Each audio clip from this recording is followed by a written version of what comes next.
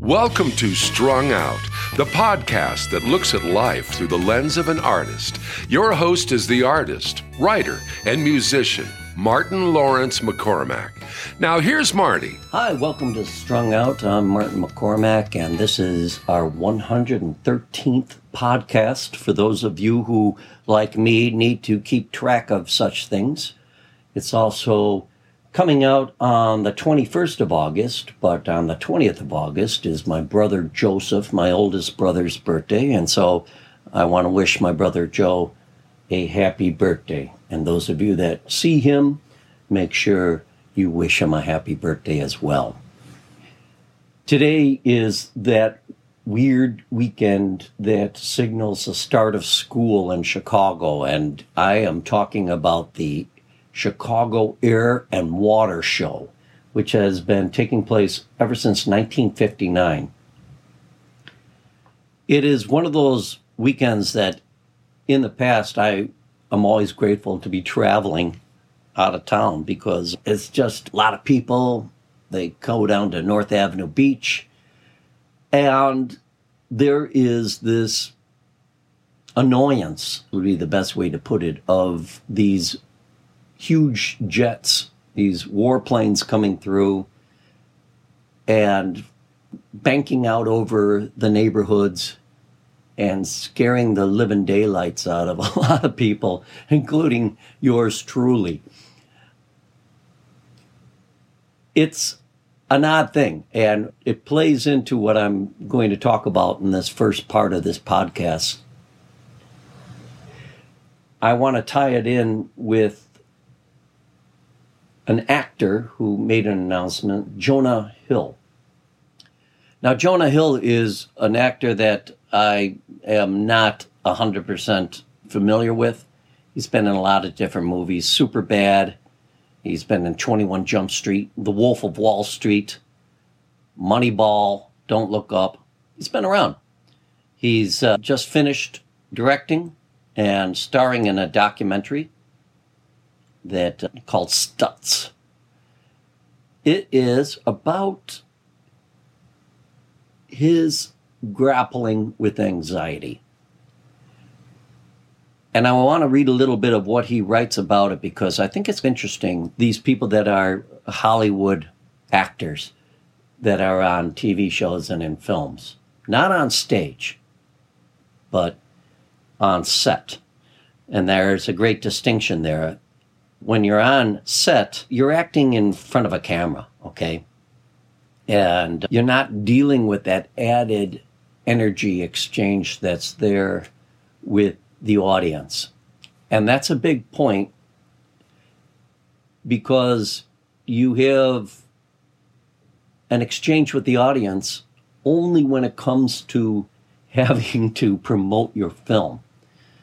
Wow, such an amazing thing when you think about it, that where you engage your audiences at film festivals, that sort of thing, the award ceremonies, that sort of thing. So in the case of this actor, for almost 20 years, he's had anxiety.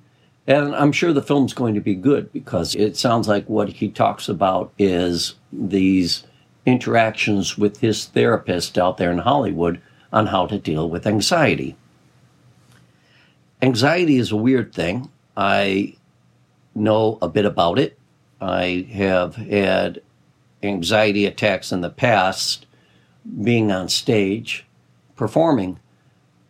And I thought I'd just talk a little bit about that because I've never really put it out there for my Switchback fans, and not a lot of people, I think, know about it.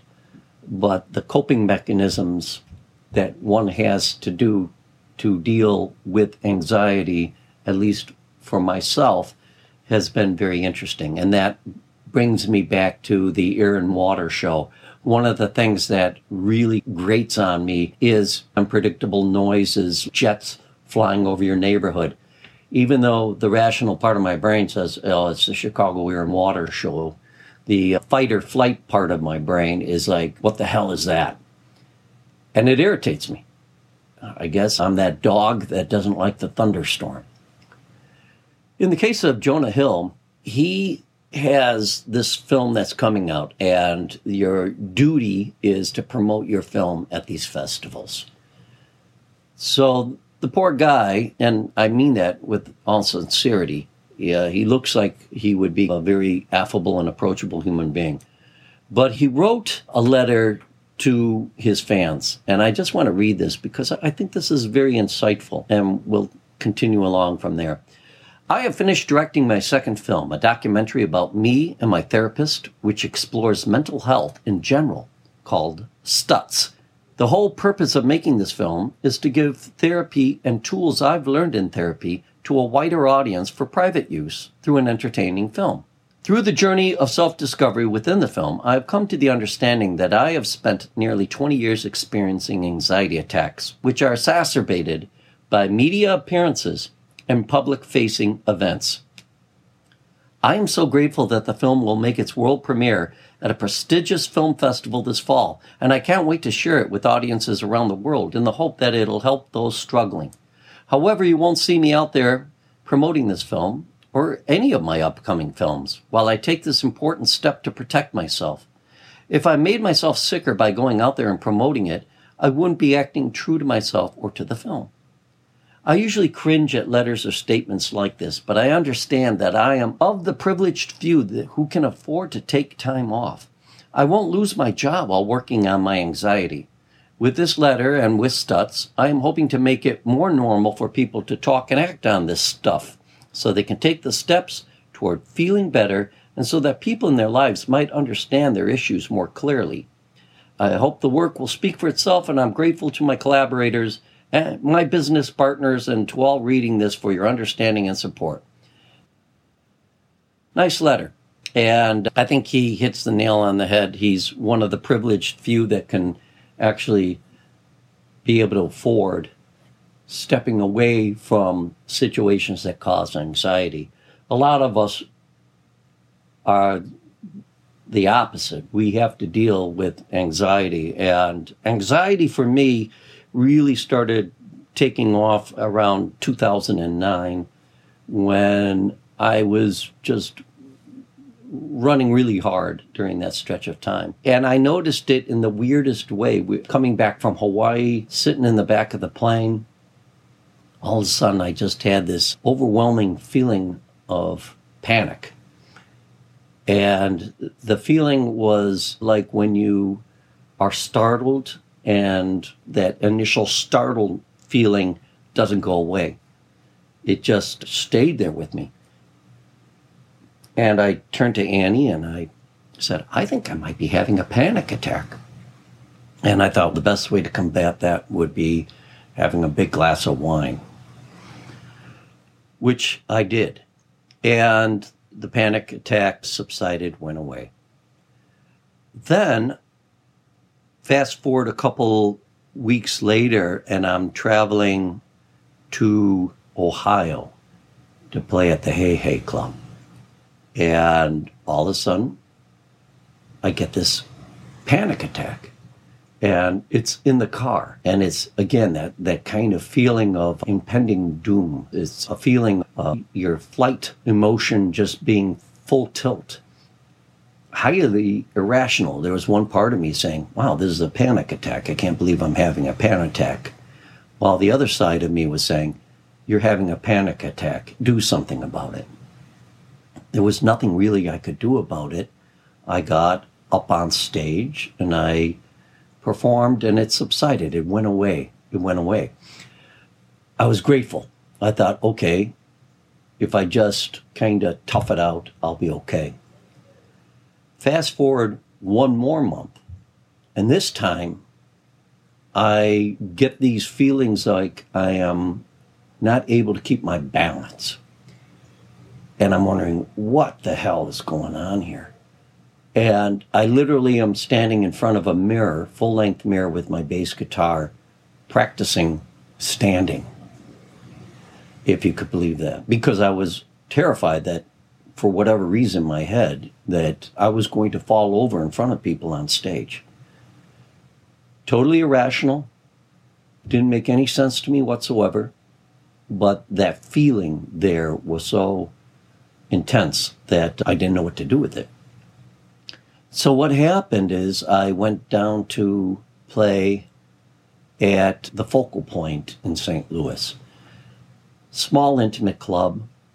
And we were being videotaped that night, I remember, with Switchback. And all of a sudden, right during the show, I am on stage, and here comes that panic attack. And it just blooms from the pit of my stomach. And it courses through my body with a feeling of adrenaline. I'm fighting this urge to get off the stage. That's going on in my head while I'm singing and playing the bass, and I'm smiling to the audience. But that's what's going on in my head. The film is out there somewhere. You wouldn't know it to see it, that I was having it. But by this time, I was aware of what this thing was. And so in December of 2009 was when I really had a big battle with anxiety. I think anxiety, in my case, is something that was hereditary. My mom's side of the family was very nervous, very stressed out kind of people. We always joked about it in our family, that idea that, hey, things seem a little too calm here. Let's cause some anxiety, some stress. But in truth, I couldn't remember my grandmother and my mom and her sisters as well, all possessing this kind of nervous energy. And it was very intense in my mom. With me, it was a problem because it was manifesting itself when I was on stage in front of people. I have been performing now, at this point, in 2009, I've been performing since 1993 full-time with Switchback. So this was really a serious blow to my sense of self-worth and career, and I didn't know what I was going to do. I had to find some solutions. One of the solutions was trying herbs for a while. Since Annie is an herbalist, I was trying different kind of herbs to see if that would help control the onset of the anxiety. And it seemed to have some sort of beneficial effects, but not enough. The best way I had anxiety explained to me by a doctor was that anxiety or stress in the primordial part of our brain, the reptilian part, the fight or flight there is turned on, and it goes up to 10. And normally when anxiety goes away or whatever creates anxiety, that will subside, it'll go back down. But in the case of somebody that has anxiety, it stays up. So the next time you have anxiety, it's not going to stay at 10. Now it's going to go to 11, 12. It's off the charts. And that was what I had to deal with. So the herbs were not working for me. Another thing I tried was a lady who practiced hypnotherapy. I saw a hypnotherapist for a while. And that was just a total mistake. Not because of anything she did, but because the way I was wired, I was just too uptight that I couldn't fall under hypnosis. I remember she had little things that she would put on my fingers to test whether I was falling under hypnosis or not. And it was like, looks like here on this chart, according to your pulse and things like that, your breathing, that you might have started falling under hypnosis. The thing that also came into play with this anxiety was this feeling of this burning sensation, because after I had these initial panic attacks, now my body was on all the time. And I would wake up in the morning and have maybe about 30 seconds of what felt like normal. I would be telling myself, oh my gosh, is today the day that I'm going to be able to put this behind me? And in would kick this sunburn feeling on my entire body. This would go all over my body at will, wherever. And so it would be like having a nasty sunburn that would be on your leg, and then it would travel onto your back. It would be then on your arm. And that reminded me constantly that I had this panic, anxiety. So I was in a pretty bad state. And the hypnotherapy didn't work. I was at wit's end as far as what to do, because I was like, if I can't get this under control, I'm going to have to stop performing. Like on a hill, he made that decision, and lucky for him, he was able to do that I'm just going to take out any kind of interaction with the triggers of my anxiety. That's wonderful if he could do it. Well, for me, that would be the loss of my livelihood. I couldn't do it. There was a course called Panic Away. And Panic Away was one of these things where you would have to try various kind of exercises. Some of them did work. And the basic assumption of it was when you had a panic attack, you wrote it through from the beginning to end, being conscious of what it is and experience it in such a way that the novelty or the sensation of the panic would in and of itself subside, because you would be controlling it with your rational thinking. And one of the tricks to that you would say, oh, I'm having a panic attack. And you would say to yourself, yes, you're having a panic attack. And you would try something like saying, that doesn't make a lot of sense, does it? And those would be the exercises where you would be trying to control that reptilian part of your brain to not be able to answer. It would confuse it, is the best way to say it.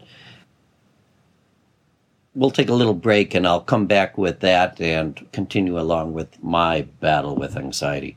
You're listening to Strung Out.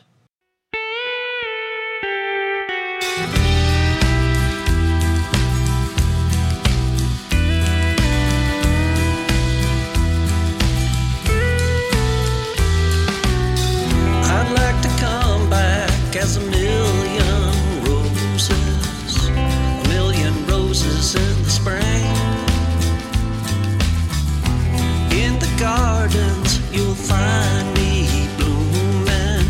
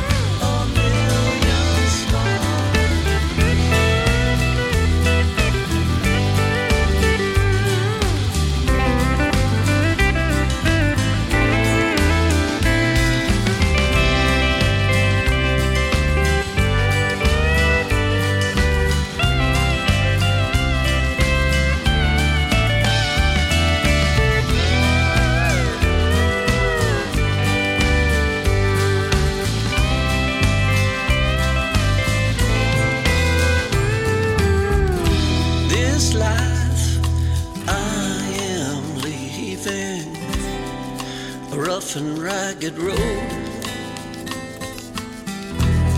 The love that was so fleeting never laid me low. I'd like to come back as a child safe and sound, and the love that I'll be given will be the love I never found. A little child, a little child, a million stars, a million roses.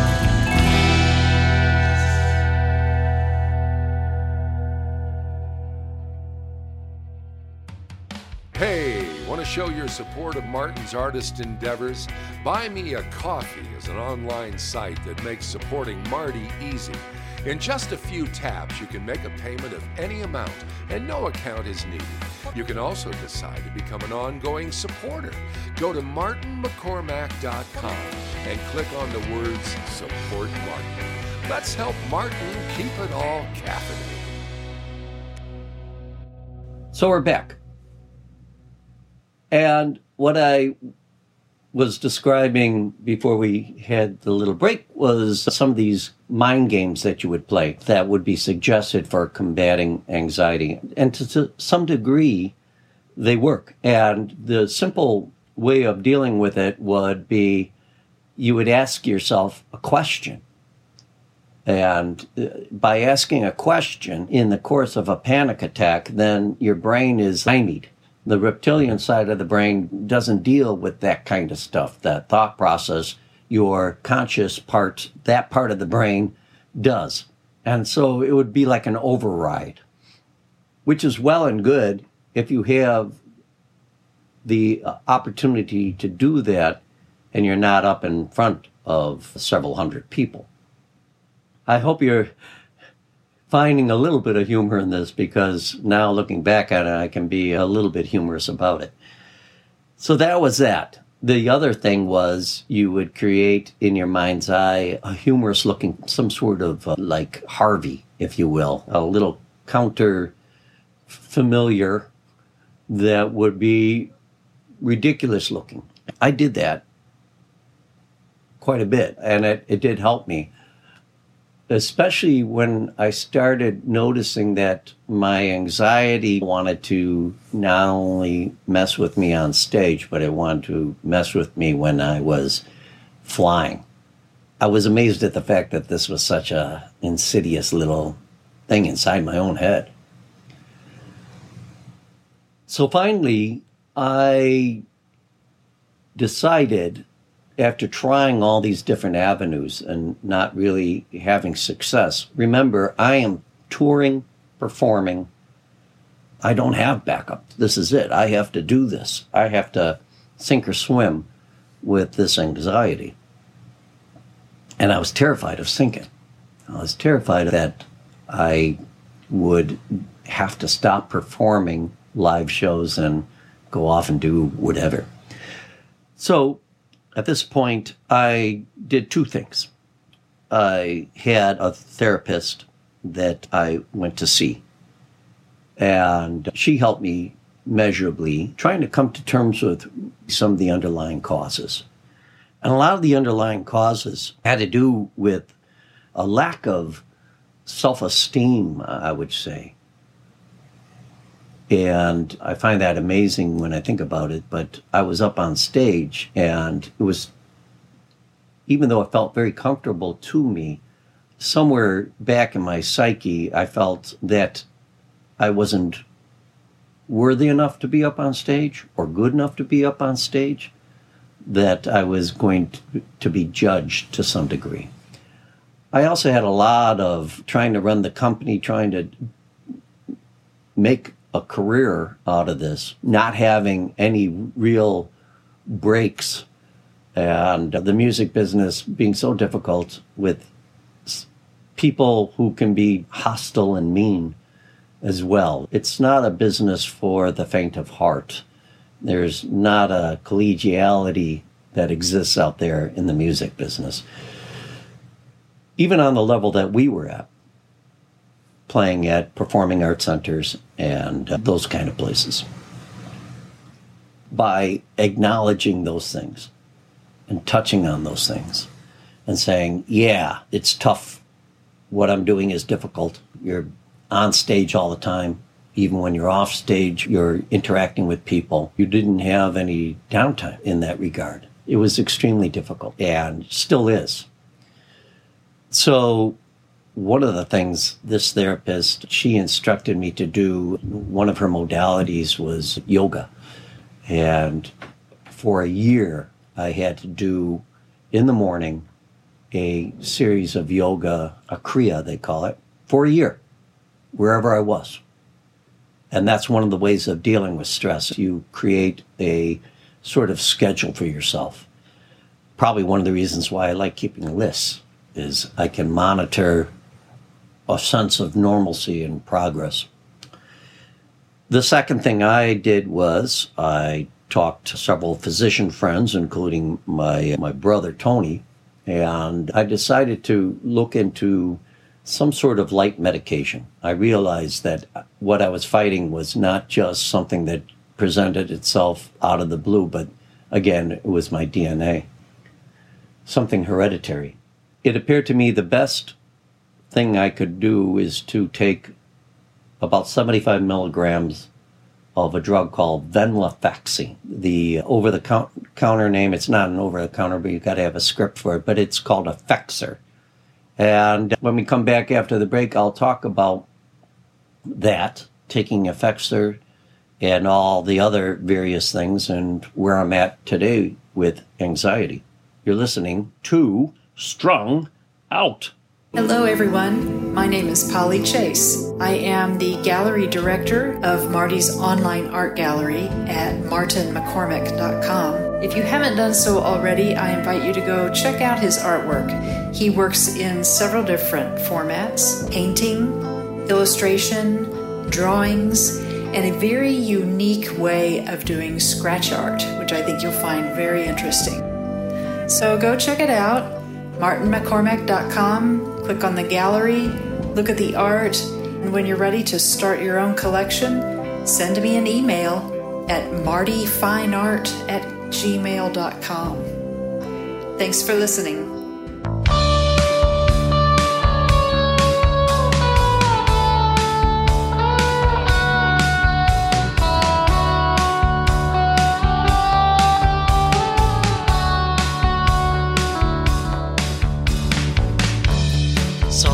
Sultry summer haze,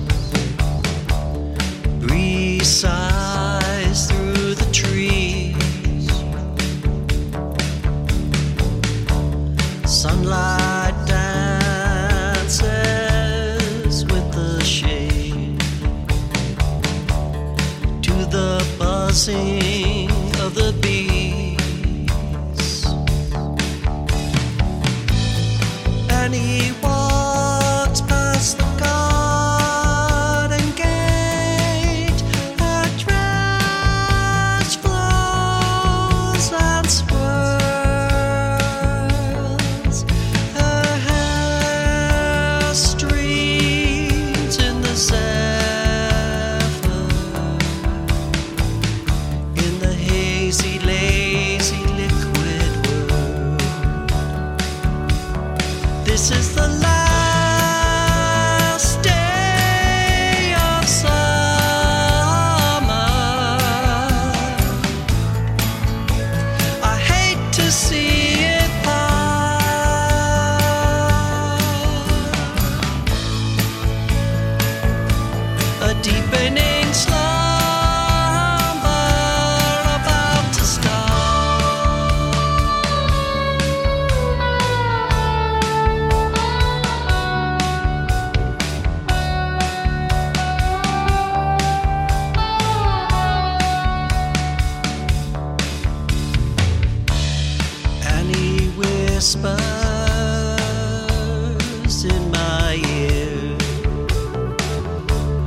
reassures with a smile.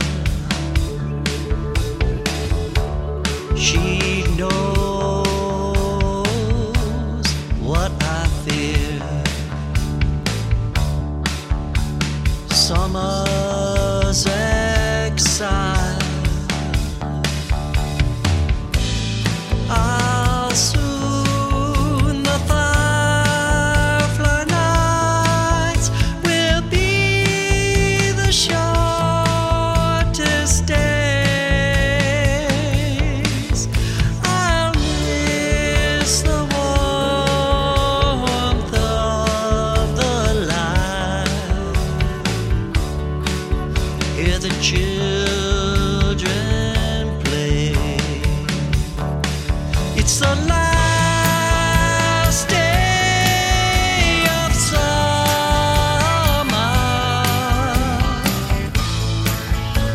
I hate to see it part.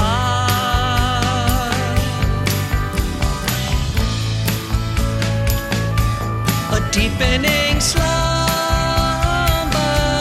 about to start.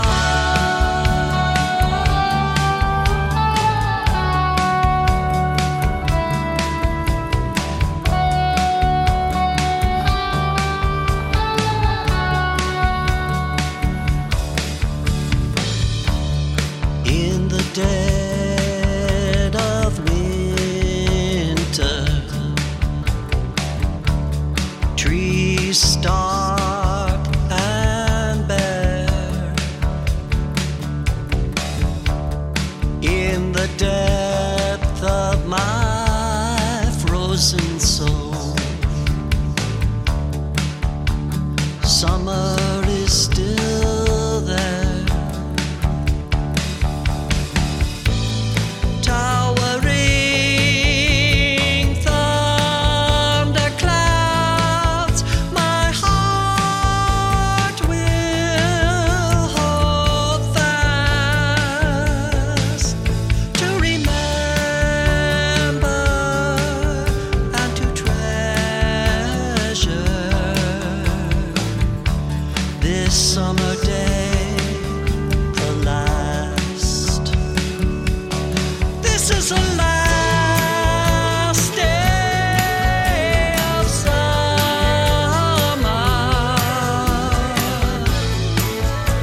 I hate to see it part.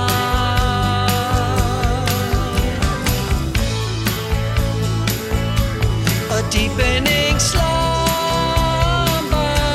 about to start.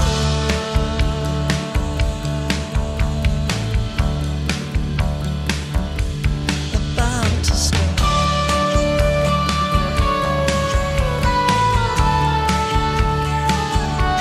About to start.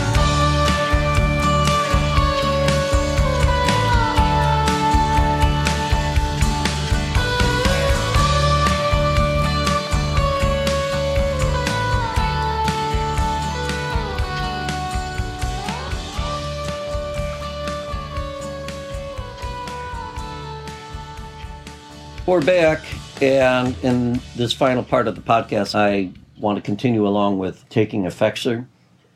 I have now, since 2009, have been taking Effexor 75 milligrams. You can take it once a day. What Effexor did for me was it took the foot off that anxiety accelerator. So I could have a very stressful moment, but I was not going to get past 10, okay? So it was something that I noticed right away. And I changed my diet. I got off of gluten, and the burning sensation then went away. I have since found that if I start eating anything with gluten, that comes back.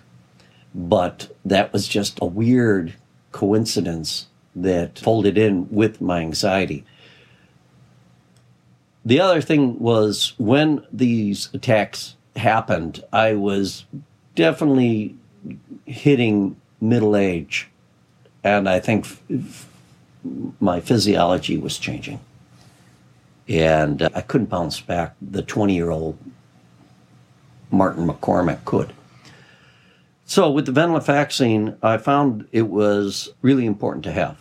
And I took it for a while, and then one year I decided, well, I'm going to get myself off this because I feel like I'm cured. And sure enough, I would say about 9 months off venlafaxine, the panic attacks came back. And again, they just, boom, hit me. I was up on stage. I was playing up in Wisconsin, and I was doing an Irish show. And sure enough, the panic attack at this point, though, I was used to it. I was like, oh, here comes that anxiety again. But still, that reptilian part of my brain wanted to get the hell off that stage. It was everything to stay on stage. That was the craziest thing about it. So, as my doctor brother Tony said, it's a chemical world. The venlafaxine I have found to be an overall wonderful thing for me. It's helped me maintain an even keel. There are some side effects. One of the side effects that I can't stand is that you get a little weight gain, and you also sweat a little more than the average bear. Those are things I just have to live with in order for me to continue to perform.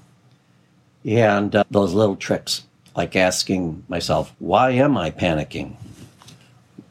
Or why do I feel discomfort when the jet flies overhead? Those are my coping mechanisms. And I have a healthy respect for anybody who's a performer who gets up in front of people and has to face those demons. And I'm not alone. I know there's a lot of very famous people that had these demons with them. James Cagney was one guy that would throw up every time they had to keep buckets for him off stage. Throw up, go on stage. Go off stage, throw up. Sir Laurence Olivier had somebody standing off stage to push him out on stage. That was his way of coping. Donny Osmond, when he was performing, he had horrible panic attacks, and I think he eventually controlled it with some medication. I think he was even toying with the idea of trying alcohol, and alcohol doesn't work, by the way. It's not your friend. But I think the biggest thing for me was the combination of practicing mindfulness about where I'm at, who I am, and also letting go. That feeling of falling over. Finally, I told myself, so what? You're going to fall over. If you're going to fall over, it's going to be part of the act. And that sensation went away. Every so often, it'll come to me. If I'm overly tired, if I haven't had the right amount of rest, or I'm blindsided by something. The only way I can deal with it is by being open about it. I had to do the Blue Plate special for WDVX out in Knoxville, Tennessee, and Brian and I had driven up. I forget where the heck we were, but I was on stage. Here I am in front of these people and playing, and all of a sudden I was like, man, I literally felt like my leg give out. So what did I do? I just started kicking my leg, and that's part of why you see me move the way I do on stage. It's just all these different kind of ways of coping. So let's wrap up this podcast. I am no expert. All I can tell you is what happened to me, and my advice based on what happened to me is this. If you are suffering from panic attacks, get help right away. Don't be ashamed. Acknowledge it for what it is. It's a chemical imbalance that is affecting your reptilian brain, your sense of flight or fight. That's where it's taking place. Usually it comes about as you age. There are ways that you can have it treated. In the case of Jonah Hill, where he's opted not to be in front of the public where he gets his panic attacks. I wish him a lot of luck, because I think in some ways that can backfire on you. I think probably the best thing I did was, with the help of continuing to play with Brian Fitzgerald, was staying on the horse. It wasn't easy, and it never really goes away. That once you have anxiety and panic attacks, they stay with you. You're reminded that you have them. But that makes you a better performer in a lot of ways, too. I know that sounds crazy, but because I have them, I am more mindful of connecting with people. I'm more mindful of trying to celebrate my own humanity, my own failings. And if you get me falling over, well, that's part of the show. I do highly recommend getting medication. Don't be ashamed. I think getting the bare minimum of something that's non-habit forming like venlafaxine is the right way to go. Explore what kind of medicine will help you fine-tune your chemistry in your brain to allow you to function normally. We are so lucky we live in a time that we can do that. So I hope this has been a little bit of a help to anybody that suffers from anxiety. And if you do, and you want to reach out to me to talk about it, I'm happy to share any advice I have or insights, or just be able to commiserate with you. And that's it for this week on Strung Out. I want to thank you as always for listening, and encourage each and every one of you to not only be good, but in this day and age where it's so needed, get out there and do good. All right, we'll see you next week. Bye-bye. Thank you for listening. For more information about this show or a transcript, visit martinmccormack.com. While there, sign up for our newsletter. See you next time on Strung Out.